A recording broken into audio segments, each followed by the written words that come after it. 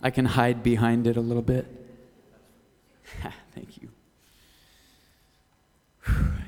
You know that verse, God's power is made perfect in our weakness? Gosh, I love that verse.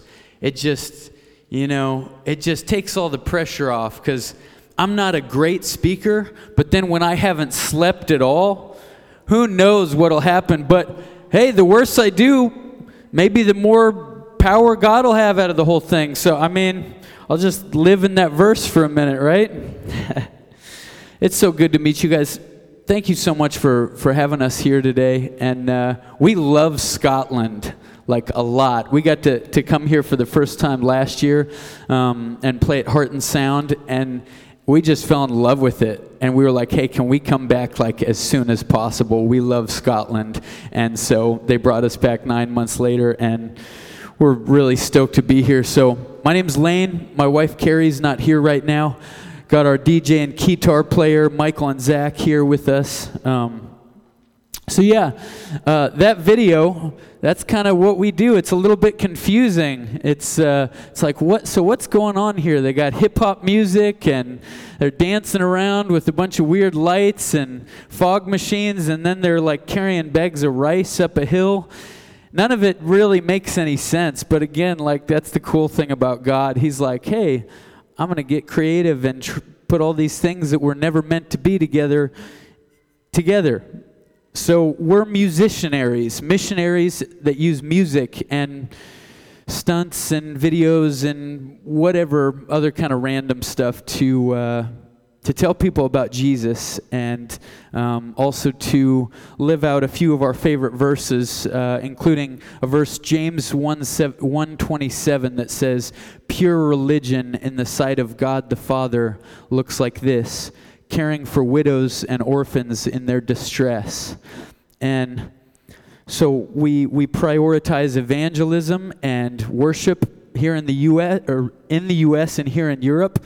And then we take all the money from our music and our concerts and merch and everything and put it towards relief missions and counter sex trafficking missions in Africa and Asia and stuff like that. We've gotten to do some pretty weird stuff. I'm not saying that in an egotistical way, but it's kind of like ended up doing skateboard ministry in North Korea for 2 weeks. What a strange thing. Like, we're going to use skateboards to minister to kids in North Korea, where it seems like nobody can get into, but yet we're here with skateboards. I don't really understand how it happened. And we got to live in the country of Myanmar for a year and play massive concerts to like 50,000 people and tell them about Jesus, and go on these hikes through jungles with battery-powered speakers and throw dance parties in places without electricity, and then spend the night in a hammock under the stars with bombs going off in the background and cannibals just sleeping down the way. It's very strange, but I kind of love it.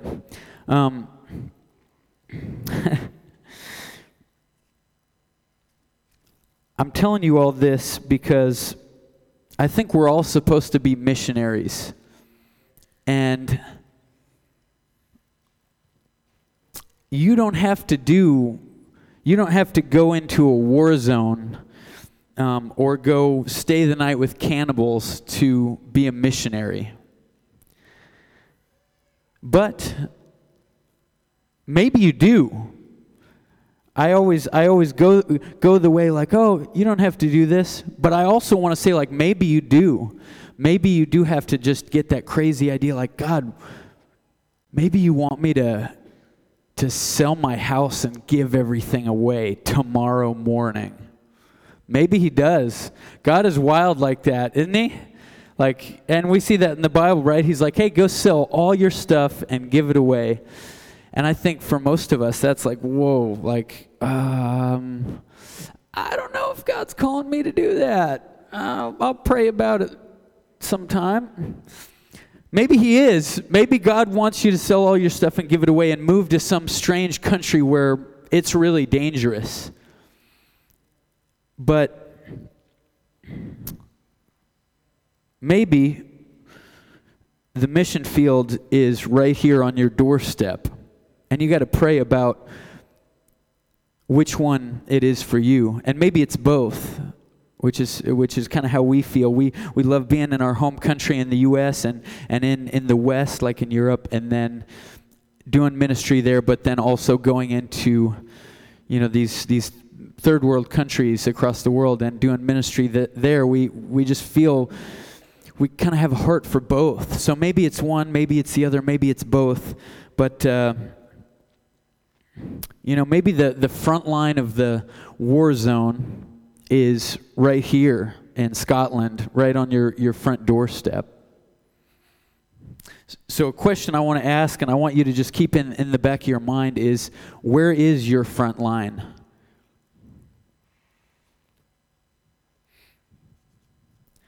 Back to kind of the crazy idea that maybe you are supposed to do something that just seems nuts to everybody else. I want to encourage anybody that's going down that road that I'm not qualified, and my wife will say the same thing. It wasn't that we were qualified to do these things. We're not, these military, trained, like, just, strong, courageous, brave people to go into, Syria and North Korea. We're really not qualified. I'm a skater punk. Like, I'm the kid that in high school, like, everybody was like, that kid is going nowhere for sure. Like, I literally had teachers say that, like, you're probably not going to do anything. Isn't that funny? And yeah, I was, I would get arrested for skateboarding and, wear all these punk jackets. Oh, I guess I still do that. And I still skate too, actually. I'm still pretty much the same. But I was kind of the kid that, most people in my small town didn't think was going to do anything special. And it's not that I have this, even any really special gifts, music, I'm really not that naturally talented at. I use auto-tune all the time, if you know what that is. But I use it for Jesus. I use it for ministry. And so I just want to encourage you, if you are thinking like, gosh, I could never do that. We hear that a lot, like, oh, you guys are, carrying bags of rice up mountains to people. I could never do that. You can actually. It's really just pray and be open to God saying, hey, I do want you to do the crazy, dangerous thing that you probably don't want to do. Just be open to it. Sorry, I've got my notes on a tiny notebook. Just a second, let me get out my pocket Bible. European airlines, they charge a lot for bags, so we try to keep everything real tight.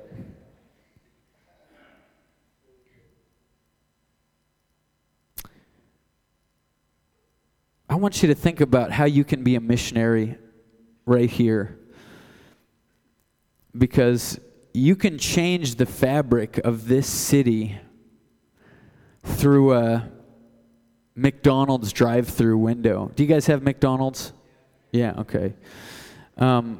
You can work at a McDonald's drive-through window and change this city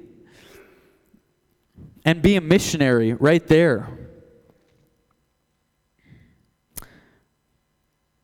But you have to go for it. That's my encouragement to you.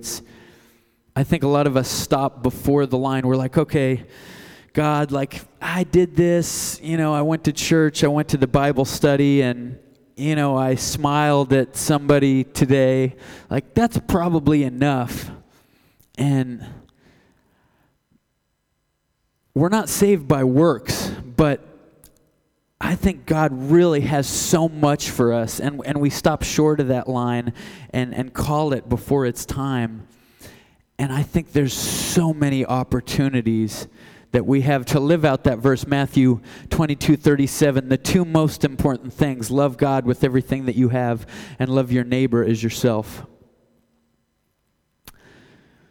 We have so many opportunities to do that, but you got to go for it. Even when it's hard and you do have to give some things up. If you got a Bible, check out Philippians 3:8 with me and my mini pocket Bible.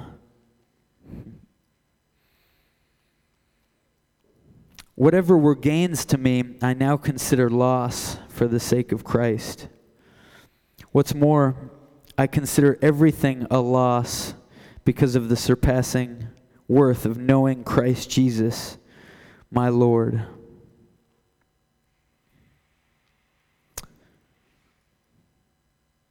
I consider them garbage that I may gain Christ.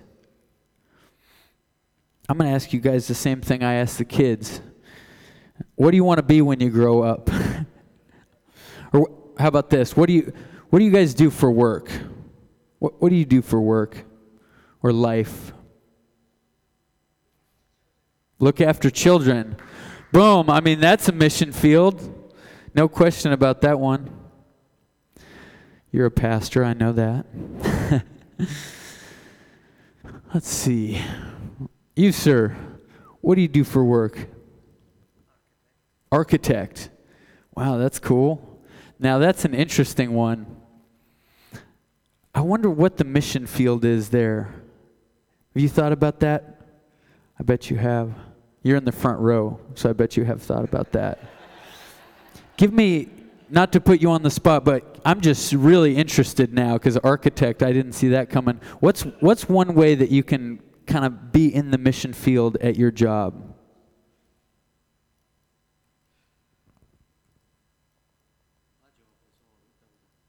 All about building. Team. Nice. Teamwork, building things together. You've got a few coworkers that you work on stuff with pretty often. That's cool. What about you? What do you do besides sing on the worship team? You guys did great, by the way. You're an architect too? Oh. Learning architect. Wow, okay. So you work with people also. Well, so it's a lot of working with people, isn't it? Kind of coming back to that verse that we talked about with the kids. They will know us by our love. I think the goal is that we are weird and that people say, like, gosh, what is different about them? I think that opens the door, like, maybe you're serving coffee or you're working with a team on some architectural things and people just say, man, what is different? What's different about them? And then they find out you're a Christian. Maybe you don't even talk about it all the time. Maybe they just know that's what you believe, and the way that you treat them is just so massively different than everybody else treats them that they want a piece of that. That's really cool.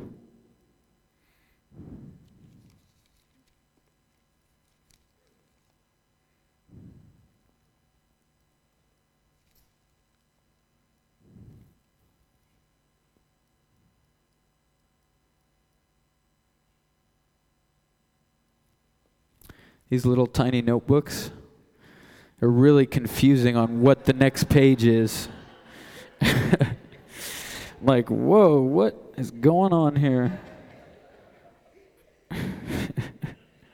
It's so good to be with you guys. Pastor Aaron said, he's like, just be yourself. We're pretty chill. We're easy going. So I'm going to do exactly that, Pastor. Thank you. You guys seem pretty cool.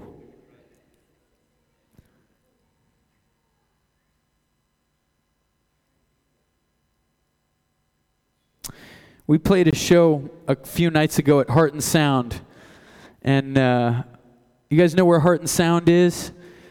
Youth Center down in Dunfermline. Man, it was wild. It was our second time playing there, and man, we're so inspired by these guys. They the kind of kids that come through that door and just come and hang out on a Thursday night. They're coming from all different areas, different backgrounds, and you got, 10 or 20 of them smoking cigarettes behind the building before and after the service. And man, it just makes me so happy to see that, because I know that these kids feel so loved that they can come and be themselves there, and they're going to come upstairs to Heart and Sound, and they're just going to feel the love from people like Maddie and the amazing youth leaders that work there and pastors. And it reminds me of my youth group. When I was growing up, I'm sort of the first Christian in my family, and I was walking across a park one day when I was like 13, and this kind of crazy youth pastor is like, "Hey, random kid, there's going to be free pizza and dodgeball at church. You should come." And I was like, "Well, I don't believe in God, but pizza and dodgeball? I can believe in that." So I went, and all the things that I thought I knew about God, all the things that I heard, all the political this and that, and all the things you see or hear, I just saw the polar opposite of that in the love of these youth workers. And so I just started taking step after step towards Jesus because of their love, and because they just invited me in, and they used stuff like pizza and dodgeball as a mission field. And they went for it. They came up to me in a park and just said, "Hey, come hang out." And that's really hard to do.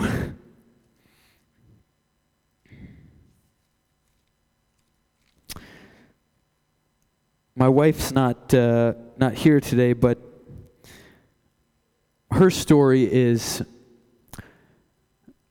she kind of grew up in the church and fell away after she saw just some things that didn't really line up with the Bible, and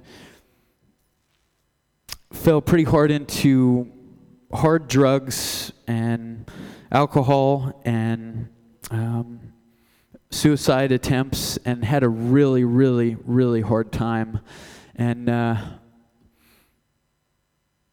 she was on her way home one day, and she was going to go home and see her mom, and she stopped at a petrol station, and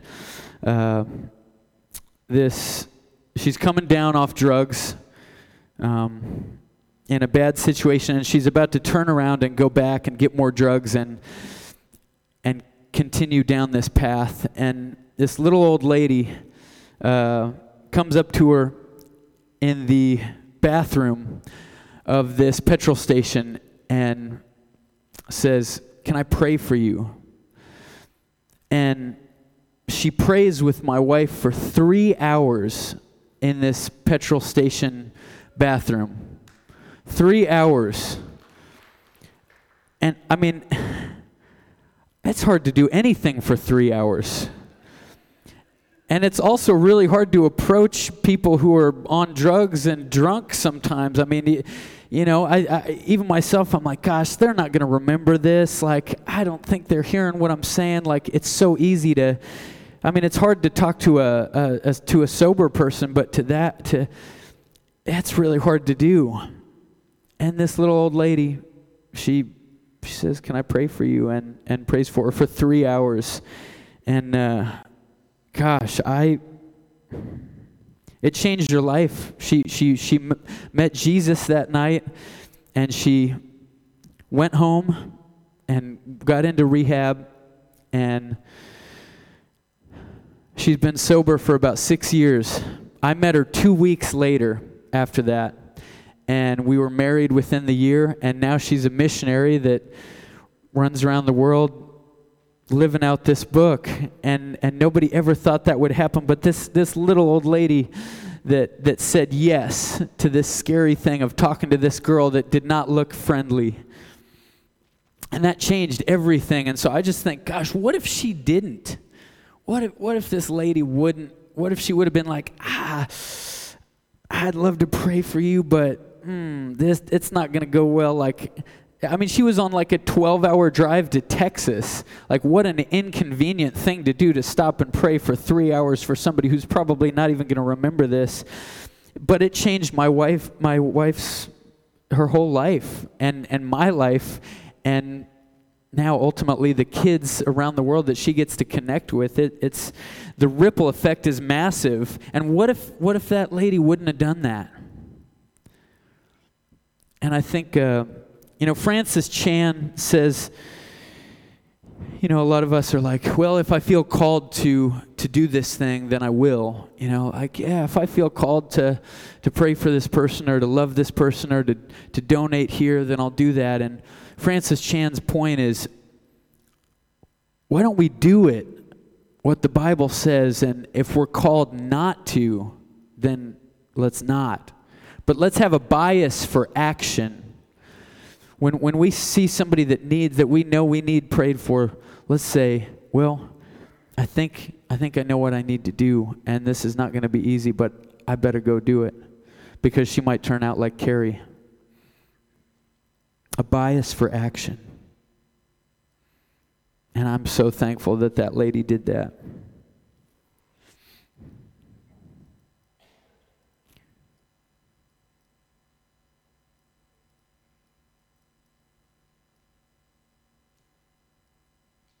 You guys are all missionaries, and we're called to be missionaries. We're called to love God and love people. And I also want to just encourage you guys to fall in love with some of these kind of crazy ideas that God has. Because, my wife and I, earlier last year, it was one of those late night crazy ideas. We're like, what if we'd been kind of toying back and forth with this idea of what if we put, a quarter or half of our profits from music towards mission work. Like, that would be a lot. Like, not 10%, not 20%, but like half. And then this one night we're kind of, driving after a concert and we're like, what if we, and I'm not saying this in an egotistical way, I'm saying this because this was really a God thing. We said, what if we give 100% of our profits? What if we publicly commit 100% of our profits to missions and not save any of it and keep staying couch surfing at my brother's house? And my wife was like, whoa, yeah, let's pray about it right now. But I think so. I think let's do it. And we were kind of high on this moment of like giving more up for God and going harder on it. So I want to encourage you guys, find those crazy ideas in your workplace, in your home, in your family, in your expenses, your finances, in your time, and say, gosh, what if we went even a little bit harder for God? Because if this book is true, and if God is real, nothing else even comes close to as important. So what else we got? Where is your mission field? And what are we going to do? Thank you guys so much for listening to me today.